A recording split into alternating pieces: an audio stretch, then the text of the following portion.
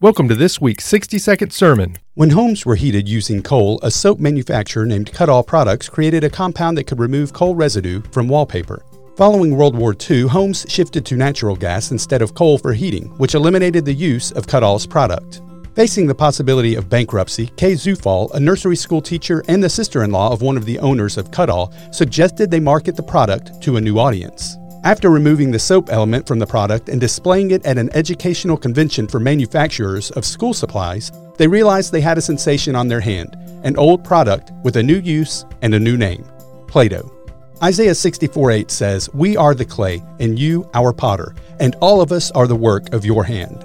Most of us have used Play-Doh at least once, but I dare say none of us have ever been ridiculed or betrayed by our creations.